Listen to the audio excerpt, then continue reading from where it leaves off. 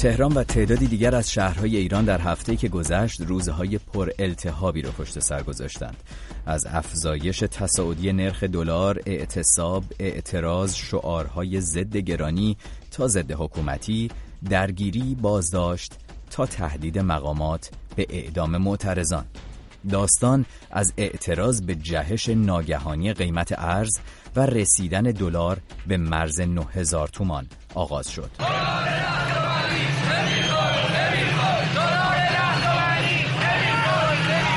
و در ادامه ماجرا اعتراض تبدیل شد به دعوت برای اعتصاب و تعطیلی عمده بخش‌هایی از بازار بزرگ تهران به علاوه برخی از دیگر مناطق تجاری پایتخت و همچنین شهرهایی مثل اصفهان، عراق، کرمانشاه، قشم و دیگر شهرها.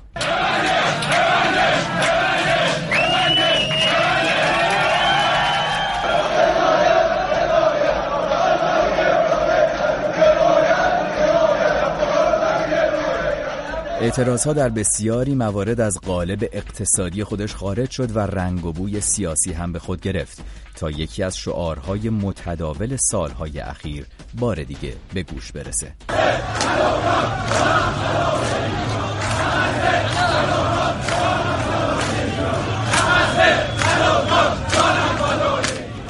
و یکی از شعارهای ساختار شکنانه‌ای که برای اولین بار در دی ماه گذشته به گوش رسیده بود.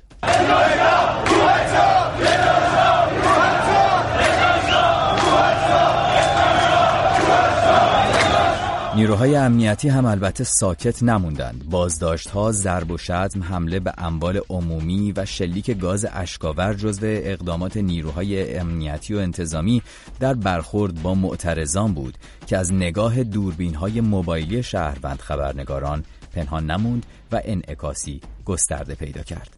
دولت مردان از تئوری دست‌های پنهان گفتند و قوه قضایی معترضان رو به اعدام تهدید کرد. امروز در روزی که با شما صحبت می‌کنیم که آخر هفته است، بازار به صورت سنتی تعطیله و مشخص نیست فردا و روزهای بعد شاهد چه اتفاقاتی در شهرهای ایران باشیم. پایان ماجرا چه خواهد بود؟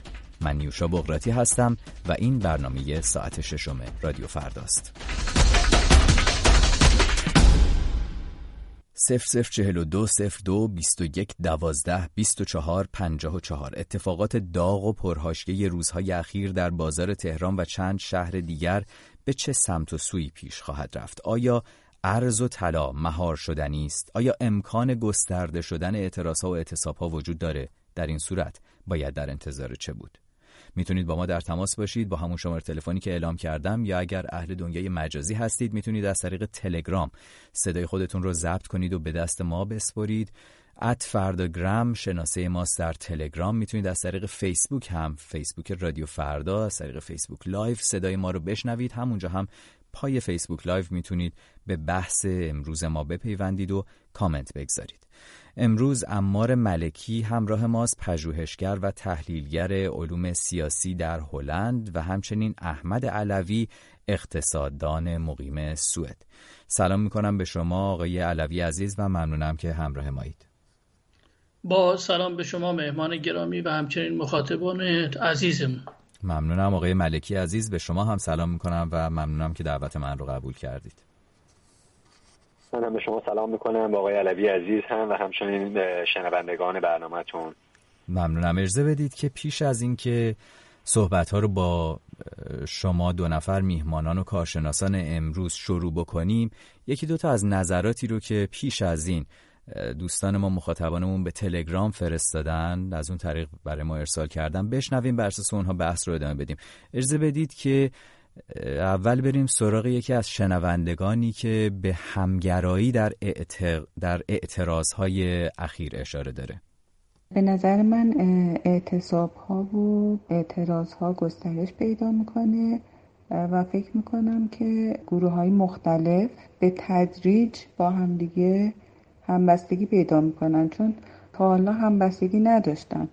معلم‌ها به طور مجزا، بازنشسته‌ها به طور مجزا، دانشجوها به طور مجزا، اونایی که پولشون از دست دادن تو مؤسسات به طور مجزا بوده. برای سال 88 مورد مجزایی بوده که صرفا به تهران و چند شهر بزرگ رسیده بود. من فکر میکنم که کم کم داره همه گیر میشه توی شهرهای مختلف. ممکنه که کمی طول بکشه، ولی من فکر میکنم که این وضعیت رو حتی با مصالحه با آمریکا و اینا فکر نمی کنم که بتونن وضعیت رو جمع و جور کنن، چون وضعیت زیست محیطی و وضعیت خشکسالی و اینا به حدی رسیده که فکر می کنم که فاجعه باره.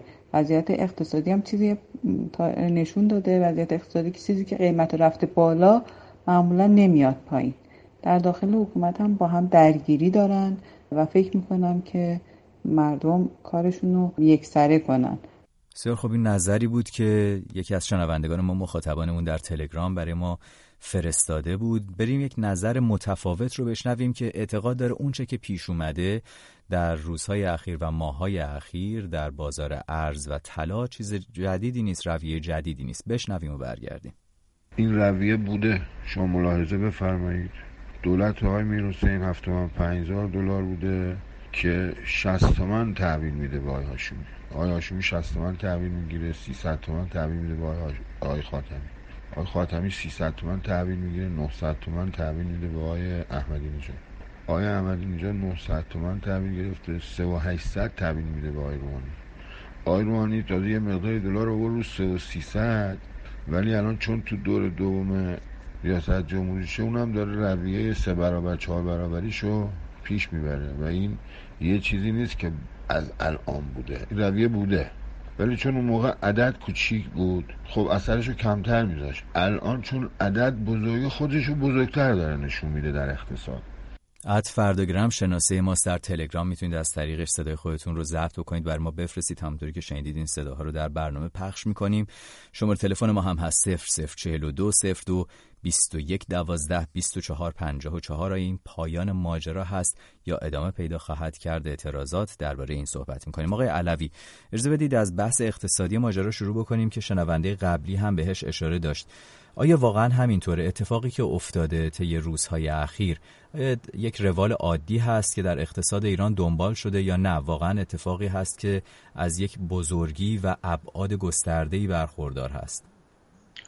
خب البته ضمن تایید سخنان شنونده گرامی باید گفت هرچند دلار، ارزش دلار در مقابل ریال در سالهای گذشته افزایش پیدا کرده، حالا به شکل پلکانی نگاه کنیم و اینکه به شکل تاریخی، اما یک تفاوت‌هایی در شرایط فعلی وجود داره که در واقع در گذشته نبوده. یکی شدت دامنه نوسانه که اینقدر نبوده. یعنی اگر ما حتی به شعارها یا به گفته‌های کسانی که در تظاهرات اخیر شرکت کردن توجه بکنیم و از به اصطلاح اون بحث علمی و اندازه‌گیری علمی هم حتی صرف نظر بکنیم، توافق وجود داره که یک آینده نامعلومی وجود داره در خصوص قیمت دلار در روزهای آینده.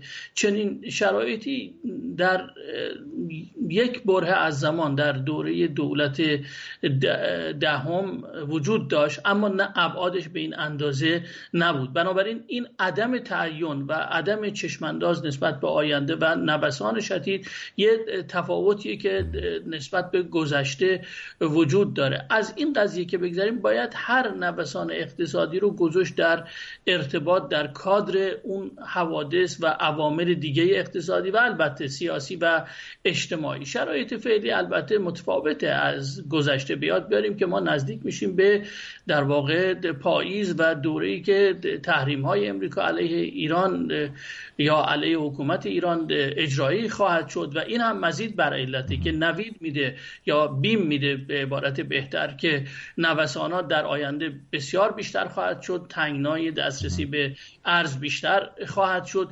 بنابراین علیرغم هر شباهتی نسبت به گذشته ما شاهده به اصطلاح تفاوت‌های اساسی هستیم، به ویژه خودآگاهی مردم نسبت به گذشته بسیار بیشتر شده نسبت به تحولات اقتصادی، سیاسی و البته به مدد رسانه‌های اجتماعی که خبرها به سرعت و در کنار این قضیه اعتبار حکومت و مشروعیت اون کاهش پیدا کرده و بیافزاییم مسائل دیگه اقتصادی که در نوبت بعد حتما برمیگردیم بیشتر صحبت می‌کنیم در مورد تک تک مسائلی که اشاره کردید. فکر می‌کنم حرف زیاد داشته باشیم، امیدوارم که وقت به ما این اجازه رو بده که بپردازیم. از شما تشکر می‌کنم آقای ملکی. صحبت کنیم کمی درباره بعد سیاسی ماجرا. اجازه بدید پیش از هر چیز از شما بپرسم که به نظرتون جنس اعتراضاتی که طی روزهای اخیر شاهدش بودین در قیاس با موارد قبل چطور بوده؟ می‌بینیم که سال 88 ما یک دوره اعتراضات گسترده رو به طور عمده تهران و چند شهر بزرگ دیگر شاهد بودیم و بعدش کم کم دیگه این اعتراضات فروکش کرد. زیاد شاهد اعتراضات خیابونی به اون شکل نبودیم تا حدود 1 سال گذشته که افراد مالباختگان، سپرده‌گذاران رو شاهد بودیم، از طرف دیگر معلمان در جاهای مختلف، کارگران. اوجش رو میتونیم دیماه به حساب بیاریم که در نزدیک به 100 شهر ایران شاهد تظاهرات گسترده و ساختار شکنانه بودیم و بعدش هم ادامه پیدا کرد با دراویش. الان این یکی به نظر شما در قیاس با دیگر اعتراضاتی که طی 1 سال اخیر دست کم اونها رو دیدیم و رصد کردیم چه تفاوت‌ها و شباهت‌هایی داره؟ بله، نکته اصلی این هستش که همونطور که فرمودید اعتراضات دیماه که شاید یک نقطه عطفی بود بر اعتراضات پراکنده‌ای که در هر صورت در مورد مسائل مختلف مثل مالباختگان، کارگران، کشاورزان و دیگر اقشار اجتماعی وجود داشت. در دیماه دیدیم که در اصل اعتراضات دیگه فراتر از اعتراضات فرضاً به سیاست‌های خاص یک جناح مشخص، فرضاً اگر بگیم سال 88 بحث بودش که در اصل یک انتخاباتی بود، یک اعتراضاتی بود معطوف به یک تقلبی که از سوی یک جناح بر ضد جناح دیگه انجام شده بود. این بار می‌بینیم که در دهه 96 و اعتراضات اخیری که در چند روز گذشته دیدیم بسیار اعتراضات ساختار شکنانه هستش، هم شعارها ساختار شکنانه هستش و همین که می‌بینیم اساساً از مثلا به نوعی محکوم کردن دولت یا شعارهایی بر علیه دولت برخلاف اون چیزی که اتفاقاً دو جناح گاهی اوقات در دعواهاشون سعی می‌کنن بگن که این اعتراضات تحریک شده، این جناح یا اون جناح هستش، ببینیم واقعا فراتر رفته. یعنی ساختارها بسیار کاملا بر ضد ساختار هستش، بر ضد سیاست‌های کلان جمهوری اسلامی هستش. شما می‌بینید که مثلا در مورد سیاست خارجی به نوعی بحث دخالت در سوریه، بحث این که دیگه آمریکا مشکل ما نیست، مشکل ما همینجاست، اینا ناخواه چیزایی هستش که قبلا توی شعارها نمی‌دیدیم، اینا حد سیاست‌های کلان بودش. یا حتی شعارهایی که حتی می‌بینیم که از اون مبانی ایدئولوژیکی که در اصل جمهوری اسلامی سعی کرده ایجاد کنه و بخش بزرگی از مردم هم تا سالها با اونها همدل بودن، مثل مسئله حمایت از فلسطین، مثل مسئله حمایت از غزه، و اینکه شعارهایی میاد که کاملا برخلاف اون سیاست‌ها است. از این منظر میشه گفتش که جنس اعتراضات یک جنس به اصطلاح کاملا متفاوتی است. هدفش و به نوعی مخاطبش کلیت ساختار جمهوری اسلامی هستش و فراتر از این جناح یا اون جناح یا این فرد و اون فرد. آقای ملکی اجازه بدید همینجا خواهش می‌کنم، اگر اجازه بدید فقط می‌خواستم ازتون بپرسم آیا شما نقاط افتراقی می‌بینید یا نقاط اشتراکی؟ حالا نقاط اشتراکش رو بهش اشاره کردید. فرق این دور از اعتراضاتی که طی 3-4 روز گذشته شاهدش بودیم با اعتراضات دیماهی، آیا نقاط افتراقی بین این دوتا وجود داره؟ به نظر من خب فرقش در صورت اینکه تفاوت‌هایی دارن، خب بله به واقع که در دیماه وضعیت فرضاً دلار و این مسائل به اصطلاح اخیری که در مورد بحران اقتصادی به وجود اومده بود شاید به این شکل نبود، معضلات مختلفی بود. اون موقع هم مشکلات اقتصادی، مشکلات کارگران، مشکلات کشاورزان، مشکلات گروه‌های مختلف اجتماعی بود. اما این اعتراضاتی که اگر نگاه بکنید اون اتفاق دیماه به اصطلاح میگفتن که بیشتر محرومان و به اصطلاح اقشار محرومتر و شاید طبقه فرودست جامعه بودش که از 100 شهر مختلف در کشور به نوعی اعتراضات رو به نوعی این دفعه مثل اینکه یه مقداری برعکسش رو می‌بینیم. شهرهای اصلی هست دقیقاً این دفعه شما می‌بینید که اولا در تهران شروع کننده هستش، بعد بازار معمولاً به صورت سنتی هستن که واقعاً که به نوعی ساختار بازار هم عوض شده، اون بازاری که قدیم به نوعی حامی جمهوری اسلامی بود نمی‌بینیم و بازار صداش در اومده. اعتصاب‌هایی هستش که در شهرهای بزرگتر دیده میشه و خب میگم اما اینها ناکنید همه نقطه چین‌هایی هستش که به هم وصل هستش. ما اعتراضات کامیوندارها رو داشتیم باز دوره، اعتراض کشاورزان بودش، اعتراض مالباختگان که خب به صورت مستمر وجود داشته.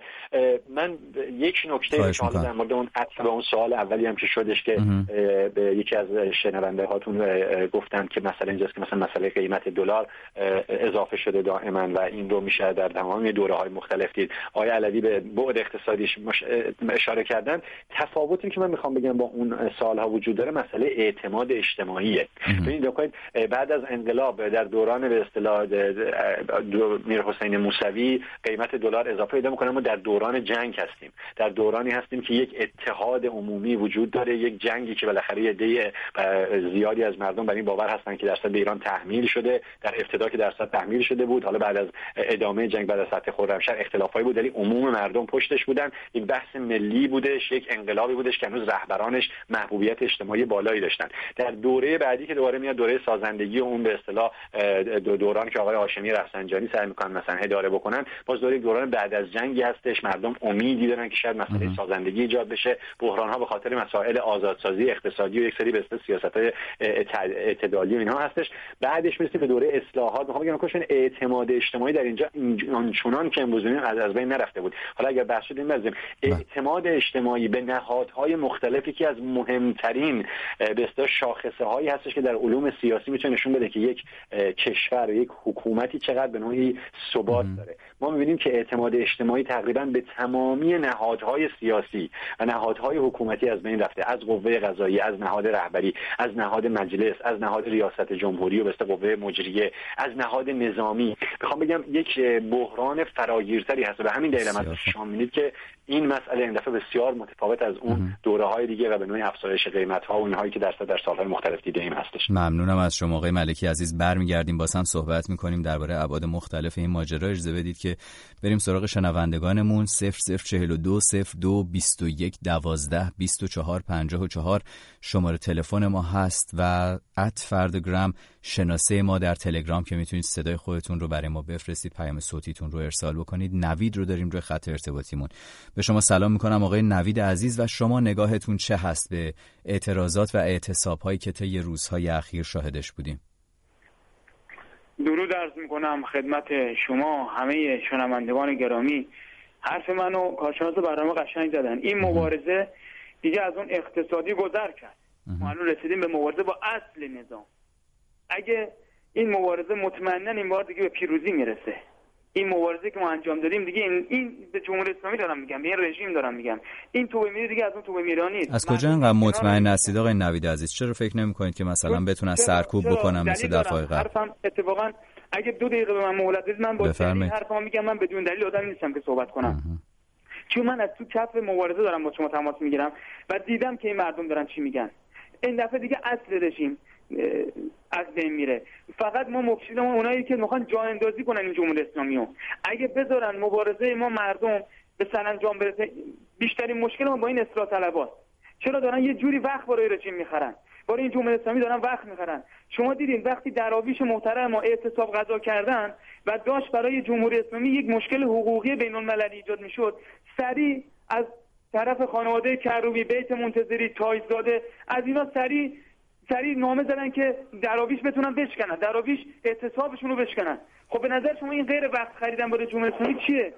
مطمئنا اینا هست که مبارزه رو منحرف می‌کنن. من حرفم دلیل داره که میگم این دفعه مبارزه فرق داره. بسیار خب، ممنونم از شما آقای نوید عزیز. متشکرم که با ما صحبت کردید.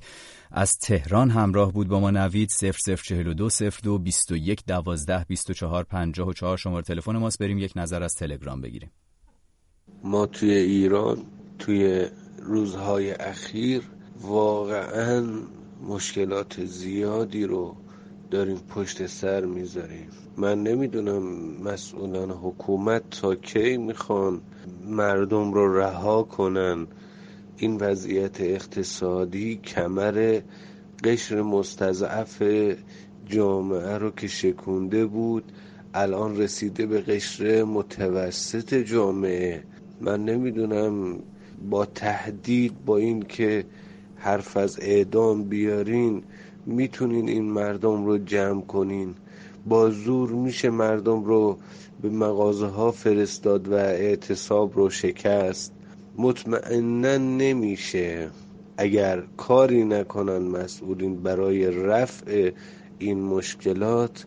مطمئنم که مردم روز به روز بیشتر به خیابون ها میان و اعتصابات گسترده تر میشه و همینطوری که ادامه پیدا کنه واقعا وضعیت خیلی خطرناک خواهد شد.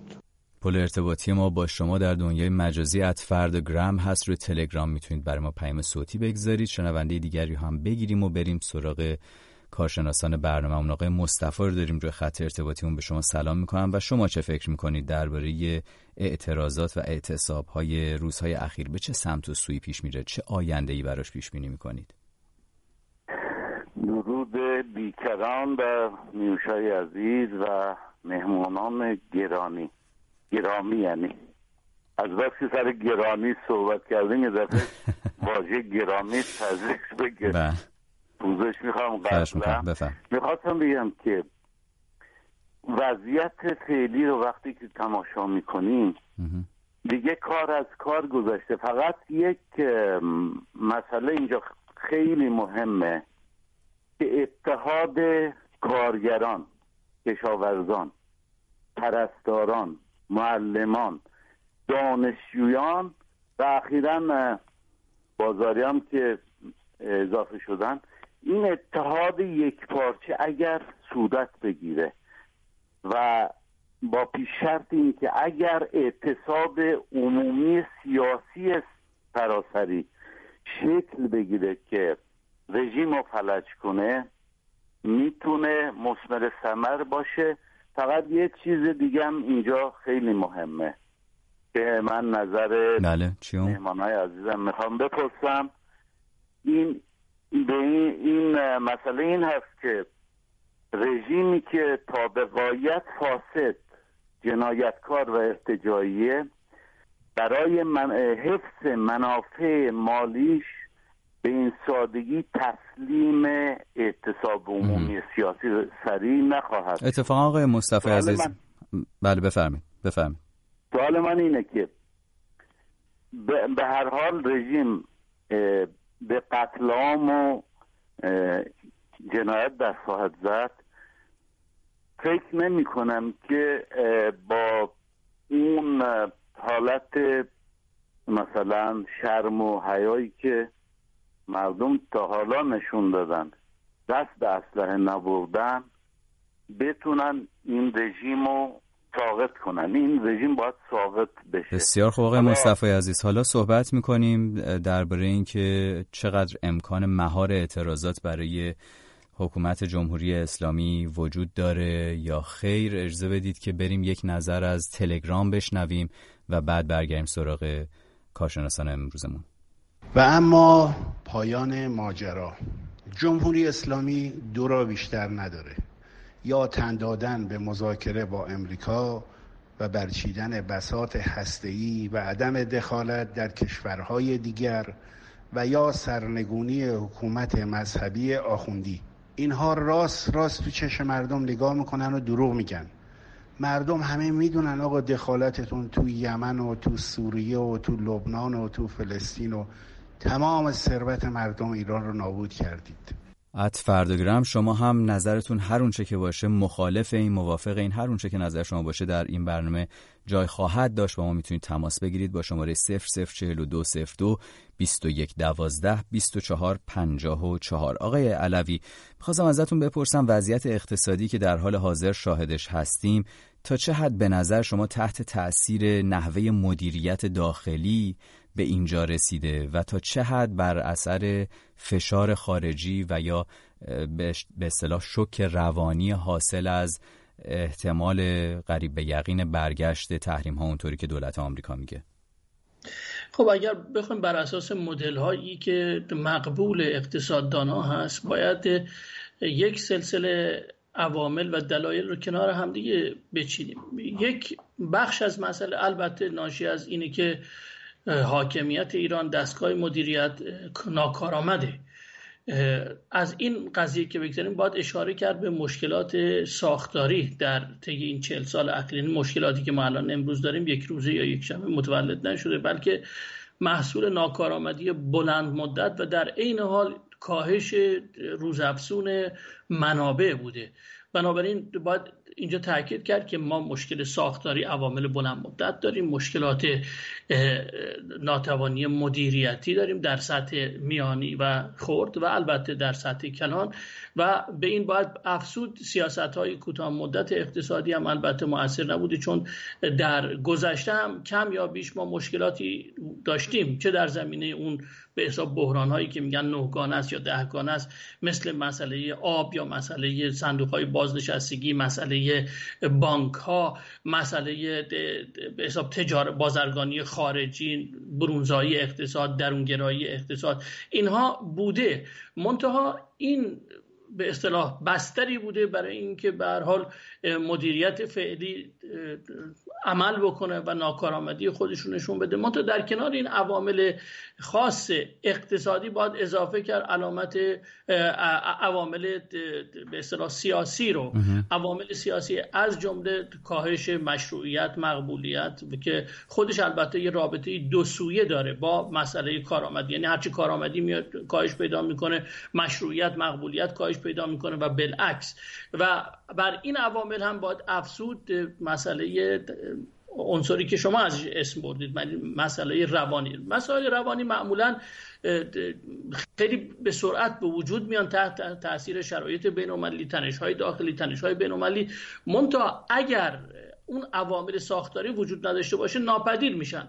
اما با توجه به این عوامل ساختاری که من ازش اسم بردم و اون به اصطلاح چالش‌ها یا بحران‌های چندگانه‌ای که گفته میشه و اونها بستر هستن، در واقع هر عامل روانی که متکی بر تنش‌های بین‌المللی وقتی به وجود میاد، خود این عمیق‌تر میکنه اون مشکلات به اصطلاح اقتصادی، حالا هم از کوتاه مدت یا بلند مدت رو. بنابراین ما باید به شکل مرکب یا به قول اقتصاددانا هالیستیکی یا کلگران نگاه بکنیم و تمام این عوامل مختلف داره و برخی البته در زمانی بیشتر میشه نقششون، بخشی کمتر میشه.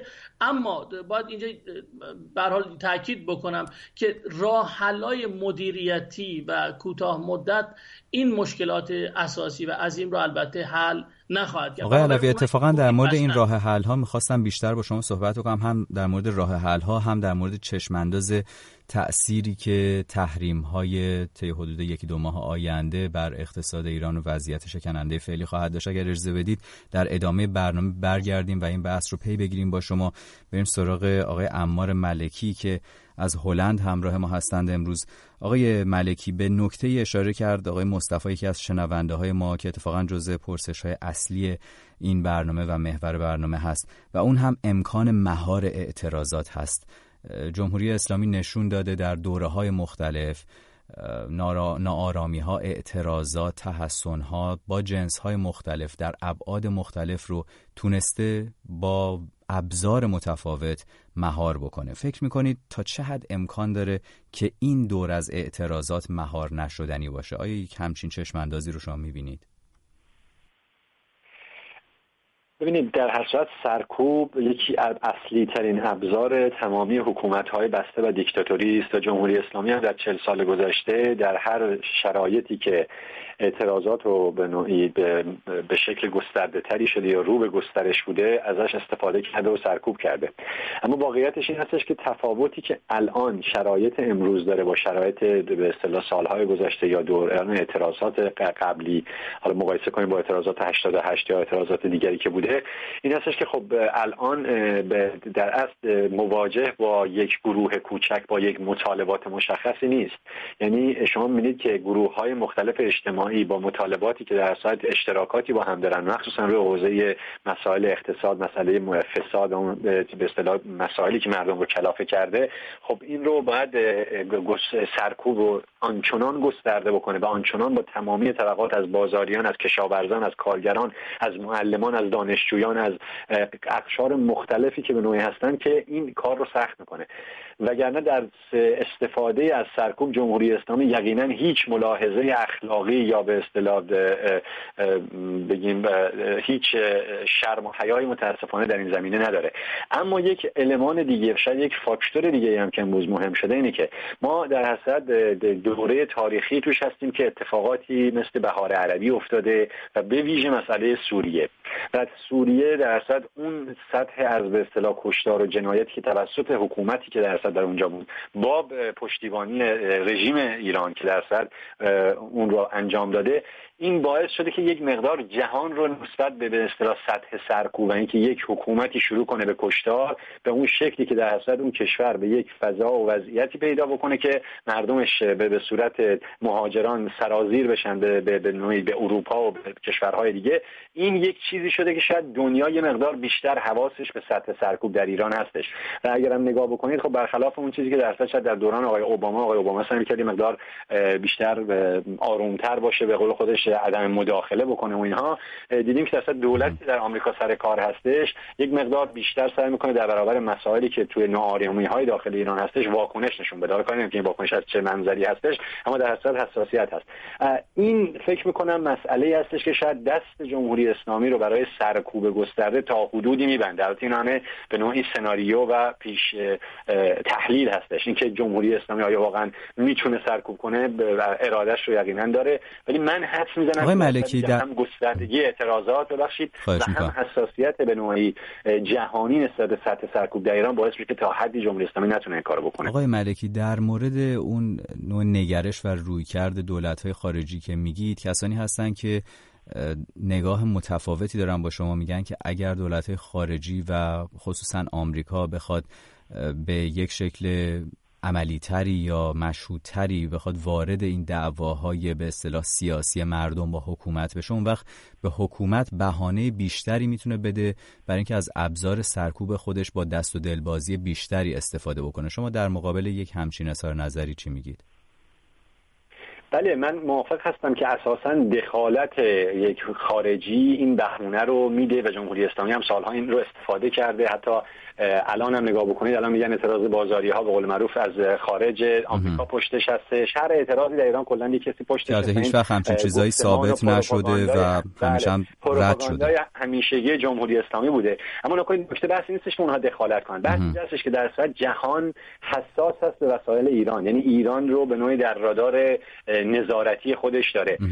این که حالا آمریکا دخالت بکنه یا نکنه، من اساسا معتقد هستم اتفاقا شرایط روزهای گذشته اعتراضات نشون داده شد که اتفاقا ما نیازمند هستیم هیچ دخالتی انجام نشه. نکنید مردم خودشون اعتراض دارن. ولی شما اون نوع حمایت رو میگید، حمایت معنوی میگید که میتونه تأثیر بگذاره در نظارت. نکنید حساسیت جهان، وقتی که حساسیت جهان زیاد باشه شما نمیتونی به هر شکلی و با هر سطحی سرکوب بکنی. اینکه در برابر سرکوب گسترده در ایران جهان، اروپا، آمریکا چه واکنش نشون میدن ما نمیدونیم، اما در اصل اون چیزی که میدونیم این هستش که در اصل دولتی که در آمریکا هستش و در عین حال کلا خب حساسیتی که بعد از اتفاقات سوریه در حتی اروپا هم به وجود اومد این هستش که اگر یک کشوری به شکلی انقدر سرکوب بشه که بخواد وارد درگیری‌های در حد یک جنگ داخلی یا یک بحران بسیار انسانی وحشتناکی ایجاد کنه، مانند آنچه که در سوریه دیدیم، جهان پذیرش این رو نداره برای منافع خودش، نه الزام برای اینکه خیلی عاشق چشم ابرو مردم ایران هست. اروپا نمیتونه تحمل کنه که دوباره فرض کنید خدای نکرده در ایران یک اتفاق مثل سوریه بخواد بیفته و 5 میلیون ایران به سمت اروپا برن. این بحرانایی که میدونیم. و از سوی دیگه هم خب آمریکا میدونیم که لحاظ سیاسی در اصل کسانی در آمریکا هستن که اساسا حتی طرفدار به اصطلاح تغییر رژیم در ایران هستن و اونها خب بالاخره میتونن بهونه پیدا کنن. منظور است که اینها شاید دست و بال جمهوری اسلامی برای سطح سرکوب گسترده شاید تا حدودی. ممنونم از شما آقای ملکی عزیز، متشکرم از توضیحاتتون. اجازه بدید که باز هم بریم سراغ شنوندگان رادیو فردا تا برگردیم و از صحبت کارشناسان دوباره استفاده بکنیم. آقای حمید رو داریم روی خط ارتباطیمون. به شما سلام میکنم آقای حمید عزیز. شماره تلفن ما هست 0042 02 21 12 24 54. شما چی فکر میکنید آقای حمید؟ من درود میفرستم به شما و همکارانتون در رادیو فردا آقای بقراطی. من این با آقای چیزی که آقای ملکی میگم خیلی موافق نیستم. جمهوری اسلامی نشون داده که همیشه میتونه سرکوب کنه. سال 74، سال 78 سال 88 سال 96 ما چه صلح‌آمیز بریم تو خیابون، چه با آرامش بریم، چه اعتصاب کنیم، اونها سرکوبش رو میکنن، ما رو بند به بیگانه میکنن، میگن آقا از طرف بیگانه. بهترین راه اینه که ما هم مثل خودشون با مزدورانشون برخورد کنیم، ما هم اونها اگر سرکوب میکنن ما هم بکشیم و این تنها راهیه که میشه اونها رو هم ترسوند. اونها از این حرف که اونها بهتانش رو میزنن، ما هر چقدر آرام بریم، هر چقدر صلح‌آمیز اعتراض کنیم که کردیم سال 88 مگه این کارو نکردیم، سال 96 مگه ما اعتراض آرام نکردیم، مگر اونها سرکوب نکردن، مگر نکشتن. راهش اینه که ما هم مثل خودشون باشون برخورد کنیم. فقط تنها با این راه هستش، با کشتن عوامل و مزدوران جمهوری اسلامی هستش که ترس دلشون میفته و عقب آقای حمید فکر نمی‌کنید که با یه همچین روی کردی اون وقت به خشونت دامن زده میشه، این چرخه خشونت خودش رو باز تولید میکنه و میتونه اوضاع ایران بدتر و بدتر بشه؟ راهش چیه آقای بغراتی؟ مگر ما آرام برخورد نکردیم؟ خب ما نه، من فکر نمی‌کنم، چون که الان واقعا به بخشی هم رسیده که غیر از عوامل و مزدوران رژیم بقیه مردم شما به مبارزه مسلحانه و کشتن افراد اعتقاد دارید برای رسیدن به اون؟ البته من نمیدونم شما چرا نام افراد را برای اینها میذارید. اینها مزدوران جمهوری اسلامی هستن. ما مردم عادی را که نمیگیم بکشید که. کسی که اسلحه دستش رو میکشه باید مثل خودش با خودش برخورد کنی. اونها میکشن، شوخی هم نمیکنن با شما.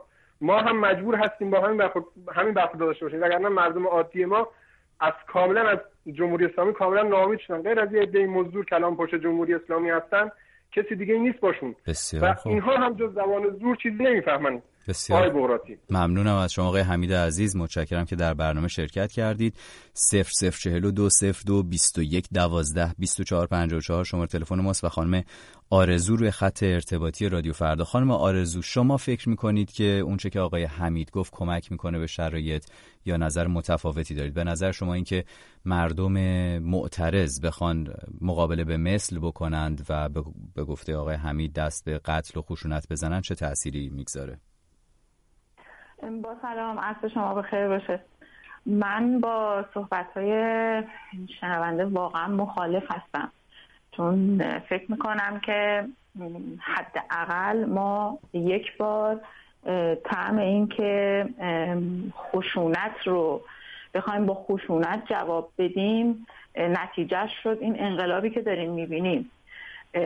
بهترین حالتش این هستش که از نظر من این هستش که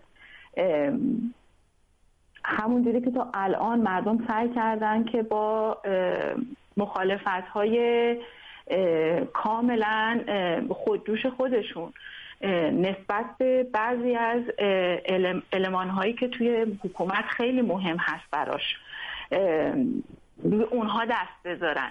من کلا آقای بغراتی یک مسئله رو در مورد خانم آرزو یه چیزی همینجا می‌خواستم، همینجا یه سوالی داشتم ازتون.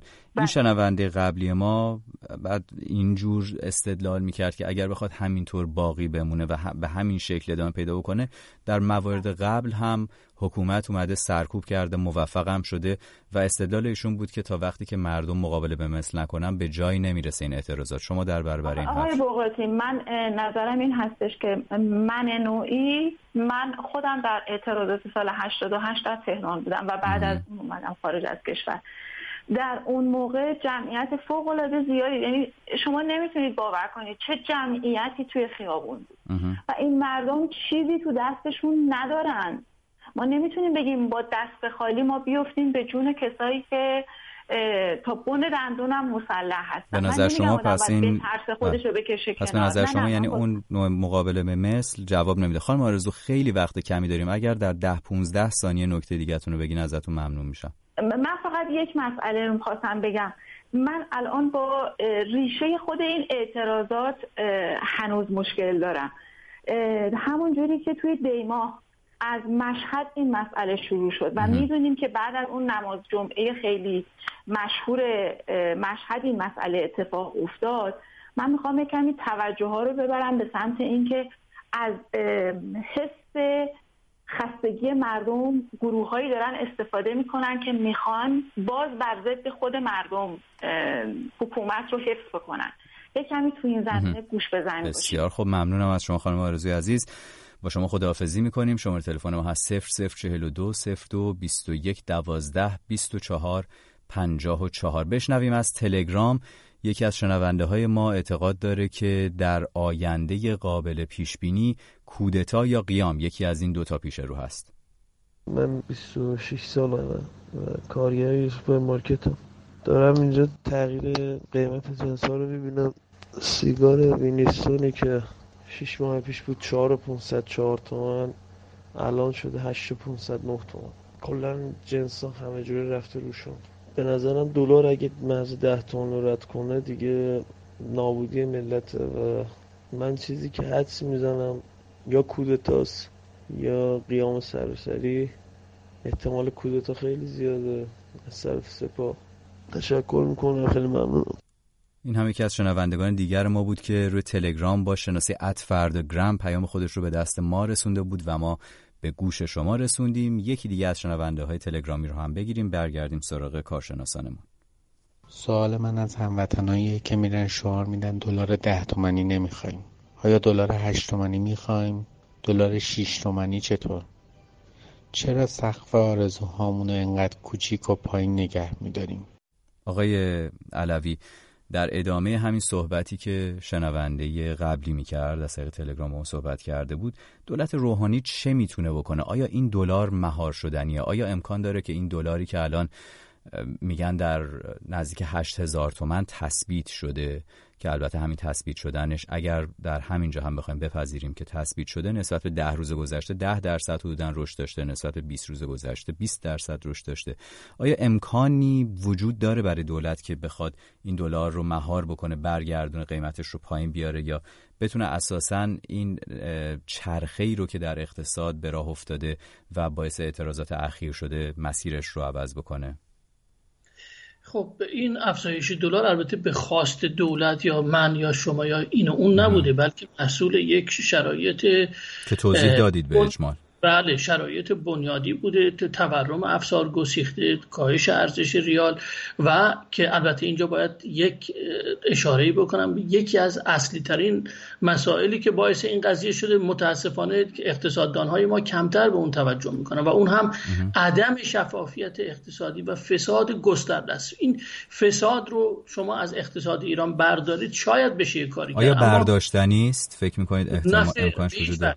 به هیچ وجه. چرا؟ به خاطر اینکه ساختار حکومت به گونه‌ای است که بر تفکر فرقه‌ای بنا شده و بخصوص در حاکمیت جدید ما خبرها از اینجا اونجا به ما میرسه. حاکمیت جدید تحت مدیریت علی خامنه‌ای به گونه‌ای است که ایشان با رانت به حکومت رسیده و با دادن رانت. اخیراً مسئله آقای ولایتی مطرح شد و البته مسئله آقای ولایتی تنها نمونه نیست. بسیاری از کسانی که در دور و بر ایشون هستن در رده‌های میانی پایین‌تر یا حتی حلقه نزدیک، اینها نه به خاطر اون کاریزمای ایشان بلکه به خاطر اون عطایا هبه‌ها و به حساب رانتی است که دریافت میکنن. من باور ندارم که الان در چارچوب این حکومت بشه یک اقتصاد کارآمد ایجاد کرد، چرا که کارآمدی اقتصادی مبتنی بر رانت زداییه. در این حکومت با این به اصطلاح ساختار فرقه‌ای و مذهبی و با این شکل از اقتدار ولایت فقیه امکان وجود نداره که رانت زدایی کرد. در اون صورت کل حکومت متلاشی میشه. چرا؟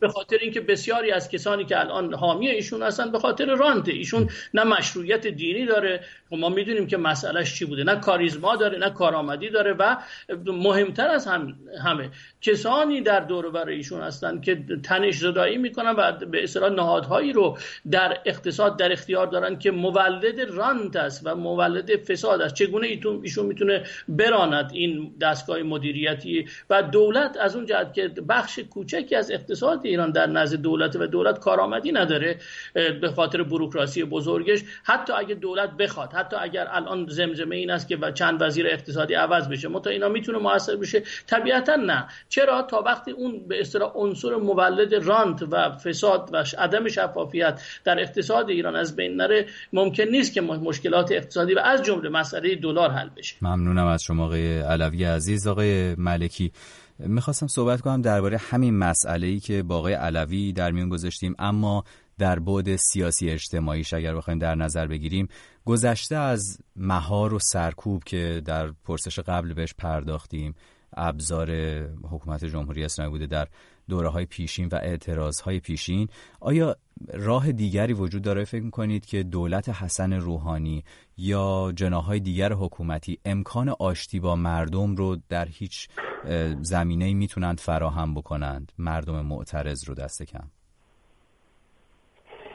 خدمتتون گفتم در ابتدا که بزرگترین بحرانی که دولت روحانی و کلیت جمهوری اسلامی باش به نوعی الان مواجه هستش بحران بی‌اعتمادی مردم هستش. یعنی نه تنها به هیچ یک از نهادهای جمهوری اسلامی اعتماد نیست، بلکه دیگه افرادی که بتونن اعتماد جلب کنن وجود ندارن. ببینید زمانی بودش که به اصلاح طلبان میگفتن که فرزند آقای خاتمی محبوب ترین شخصیت سیاسی ایران هست. زمانی بودش که آقای میرحسین موسوی بعد از اتفاقات 88 یک سطحی از محبوبیت و مقبولیت وجود داشتش که درصد ایشون میتونست تا حدی یک بخش بزرگی از افکار عمومی رو با خودش همراه کنه و به نوعی شاید یک حالت رهبری نمادینی در یک دوره‌ای پیدا کرد. اتفاقی که در این سالها افتاده با شکست به اصطلاح دولت آقای روحانی، با خلف وعده‌هایی که ایشون کرده در مواردی که ایشون قول داده، وعده‌هایی که داده بود در انتخابات، 24 میلیون از مردم که بخش بزرگی از اونها به هیچ عنوان در یک انتخابات آزاد به آقای روحانی و شاید حتی به خود اصلاح طلبان رأی نمیدن رو تونستن بیارن به خاطر وعده‌ها و همه اون وعده‌ها رو به نوعی برخلاف اونها عمل کردن. از ابتدایی که در صورت کابینه رو تشکیل دادن و کابینه بسیار نامطلوبی بود تا به اصطلاح تخصیص بودجه و مشکلات دیگه‌ای که امروز اومده و البته رفتاری که و برخوردی که دیدیم که دولت آقای روحانی و خود ایشون با معترضان 96 داشتن، اصلاح طلبان داشتن و این رفتار اخیری هم که آقای روحانی گفتن که در صورت باید با هر کسی که برخلاف امید هست و سیاه‌نمایی میکنه دادستان‌های کشور خیلی سخت برخورد کنن. یعنی متأسفانه میخوام بگم مشکل اعتماد هست و از این جهت هستش که دولت آقای روحانی و حتی میگم در درون جمهوری اسلامی هیچ چشم‌اندازی از این که کسی باشه که بتونه بیاد و بار دیگه مردم رو اعتمادشون رو جلب کنه که شاید من بتونم تغییری بدم وجود نداره.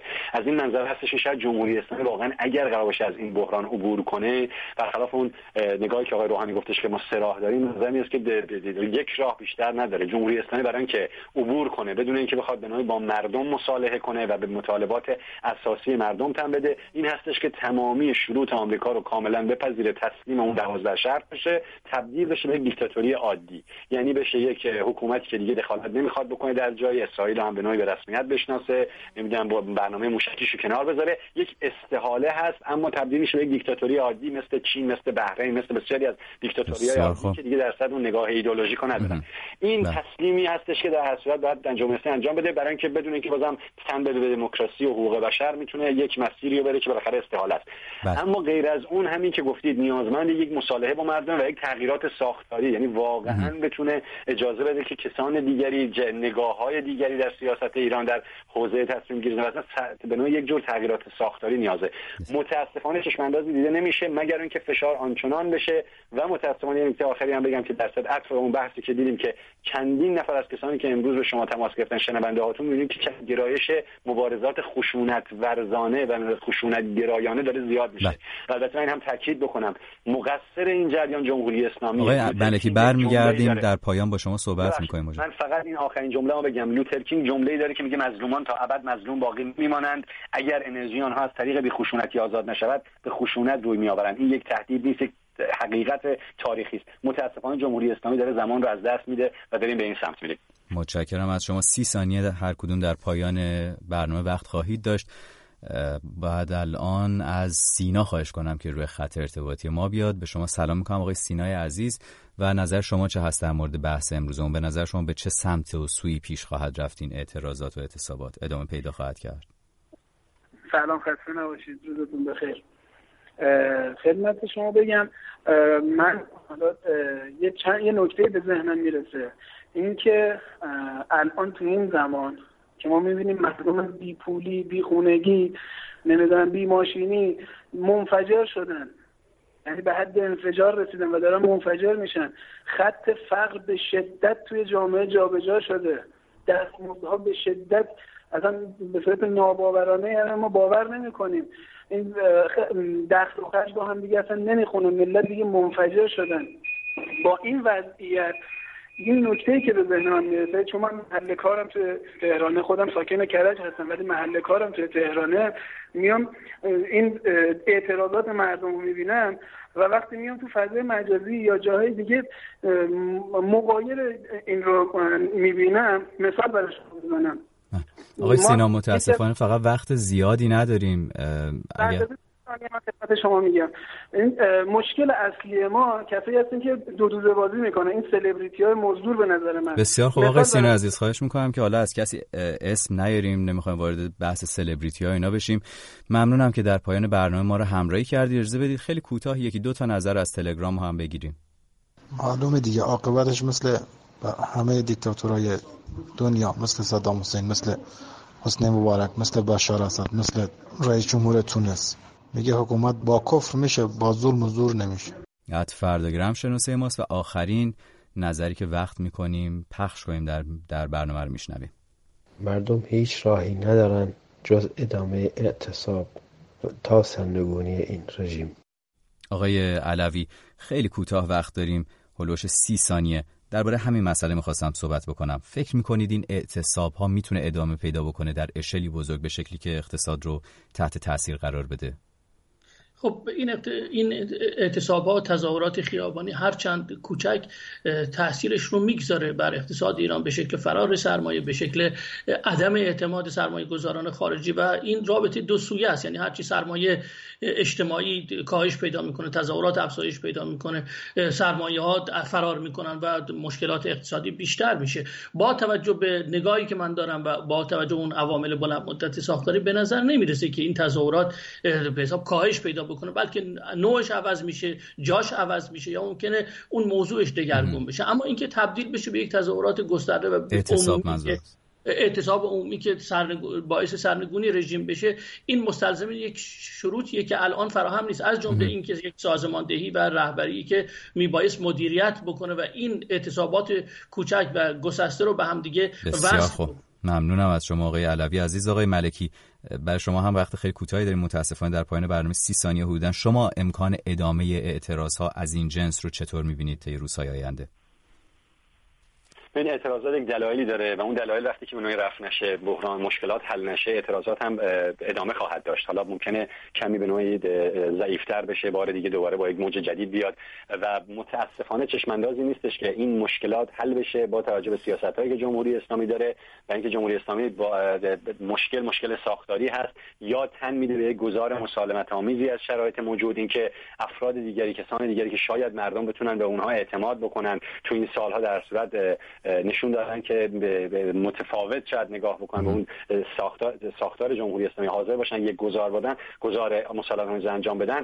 اگر به این شکل انجام بشه که متاسفانه چشم اندازش نیستش، ما میتونیم فکر کنیم که شاید اعتراضات کم بشه با یک نیروی جدیدی. اما در شرایطی که فعلا هستش هیچ چشم اندازی نیست و متاسفانه به نظر میاد که ما به سمت حتی ممکنه فروپاشی بریم. ممنونم از شما آقای عمار ملکی، پژوهشگر و تحلیلگر علوم سیاسی در هلند، و آقای احمد علوی، اقتصاددان در سوئد، که امروز همراهی کردید برنامه ساعت ششم رو در رادیو فردا. از شما تشکر میکنم و عذرخواهی میکنم از تعداد زیادی از شما که وقت نکردیم امروز روی خط بیاریم. من نیوشا بغراتی هستم و برای شما روز و شب بسیار خوشی آرزو میکنم.